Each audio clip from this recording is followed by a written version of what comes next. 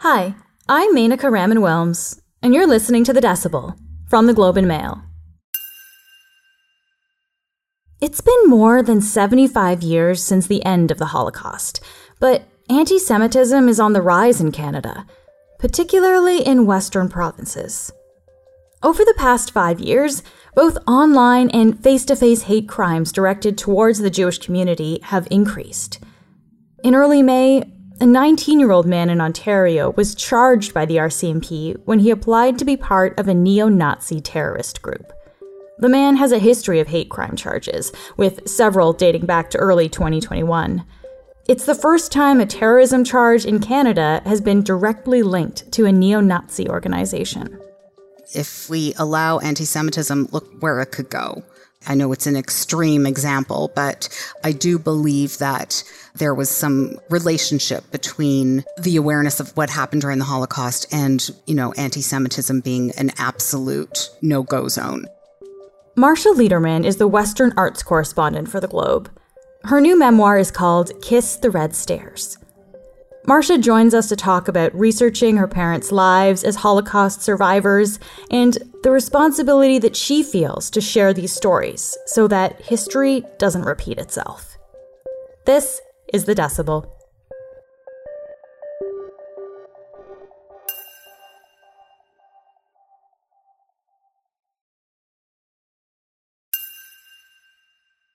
Good morning. Hi, Marsha. Nice to see you again. Good to see you too. It's been a little while, I guess a couple months maybe. I'm really glad to have you here, and I am excited to talk about your book, because usually we're talking about other people's books, so now we actually get to talk about your work. Your memoir, of course, is called Kiss the Red Stairs, and I want to just start by asking you, Marsha, what is the story behind that title? What a terrible first answer I'm about to give you. I don't want to say, because I feel like it's for people who will read this book, I feel like it's kind of a special reveal, and I don't want to give that away. So how do I answer that now? I can tell you that it has something to do with my past and something I learned about as I was researching this book, and something I hope to accomplish. So that's a very cryptic answer, and I apologize. No, it is intriguing. I think it's an interesting way to start. Yeah. Can you tell me about your parents when you were growing up? I mean, what was it that made you kind of want to delve into their history? Well, their history is fascinating. Both of my parents survived the Holocaust.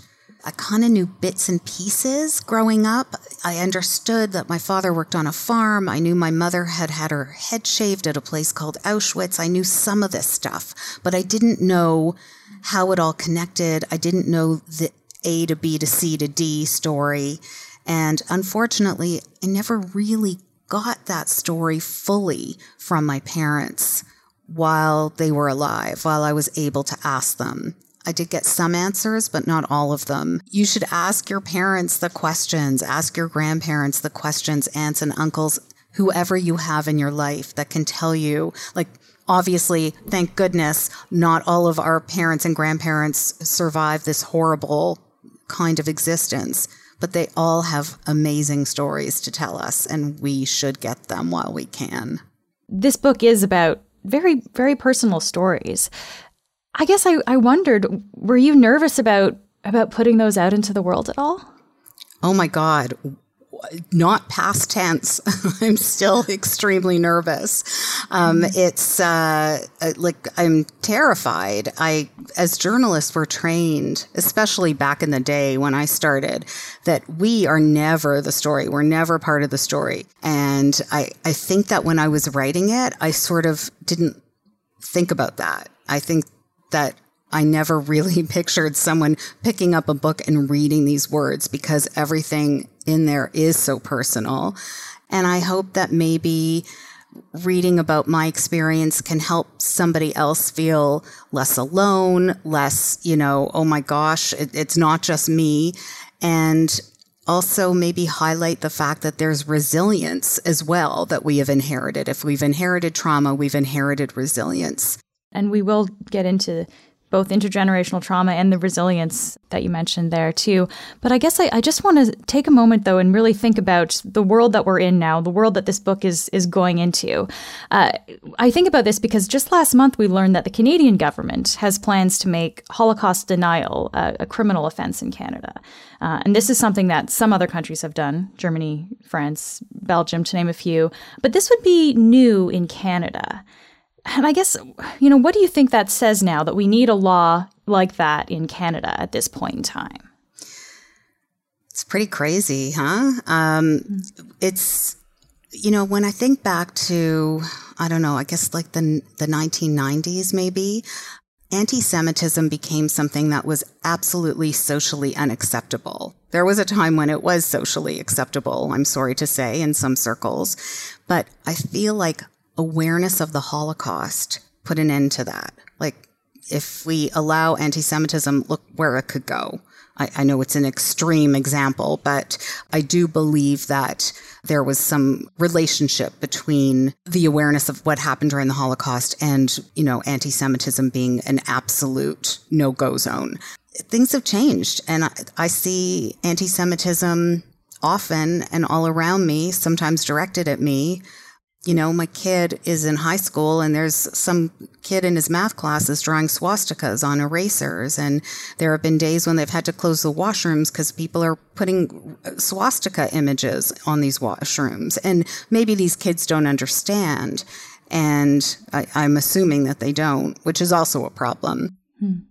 You talk about education in your book, too, about how you were taught about the Holocaust. And so I guess I wonder how education shapes your understanding of it and more broadly, society's understanding of what happened. So my education was extremely personal. It was in my house. I learned some horrific details as a very young child from my mother.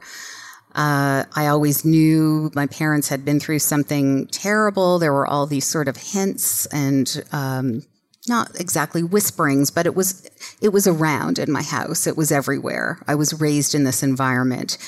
But my actual education came from media, from seeing a film, a Holocaust documentary that was probably Night and Fog, when I was 7 years old at Hebrew school, which was a shock and horrific for me. The scene that I recall is all of these naked corpses being pushed into a pit by a bulldozer. And I remember looking at that screen and thinking one of those bodies could be my grandmother. God. Because it was very personal for me.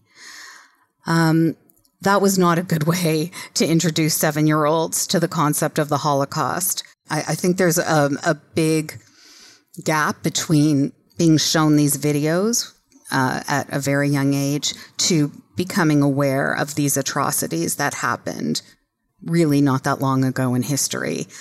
I think it's very important that this be taught so kids aren't drawing swastikas in high school washrooms because they'll understand what those swastikas mean. So education is really key then, I guess, from that perspective, would you say? Education is so important. And for many years, and still, Holocaust survivors themselves have gone into schools here in Canada and talked to students about their experiences. And nothing could be more powerful than that, of course, hearing the story from an actual survivor. But, they're aging. They are eventually, that generation is going to be gone. And I feel like as the child of 2 Holocaust survivors, I have a responsibility to continue that education, to help in any way I can. And that is another major reason why I continued with writing this book, which was a difficult project, but I think an important one. And I hope that people learn something from it. You use the word responsibility there. And is that how you think of it then? I mean, with a lot of survivors now, I mean, it's, so many decades ago now, so we don't have many survivors anymore. Do you feel that responsibility to share this knowledge? 100%. I absolutely feel responsible. I feel like it is my duty. I feel like I now have a responsibility to give back to the world, not just to tell the story of the Holocaust so people know this happened. Yes, that's important. But also so people can see what can happen, so people can step up and say, no, we will not allow this, whatever this is, genocide in China or Ukraine. And also so people will understand. So people will understand what it means to be descended from trauma, because we are a country that put Indigenous children and their parents through horrible traumas, and we have to understand the impact of that. Let's talk about that being descended from trauma. This is something that you talk about throughout your book, this idea of intergenerational trauma. Before we get into the experience of that, could you just define what that means? So intergenerational trauma is a trauma that is experienced by somebody being passed down through generations to their offspring, which, traditionally has been thought to have occurred through nurture, like through environment. So my parents were so affected by the trauma they experienced that somehow it had an impact on their ability to parent, and that my upbringing was affected by that, or infected by it is a term I like to use. And then these studies have suggested that those adaptations continue to their offspring. So with trauma, the thinking is that trauma leaves a chemical mark on the genes of the person who experiences it.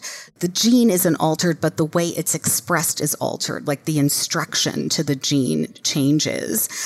And now there are a number of studies that show that those chemical markers can be passed down through reproduction, through the generations. So to me.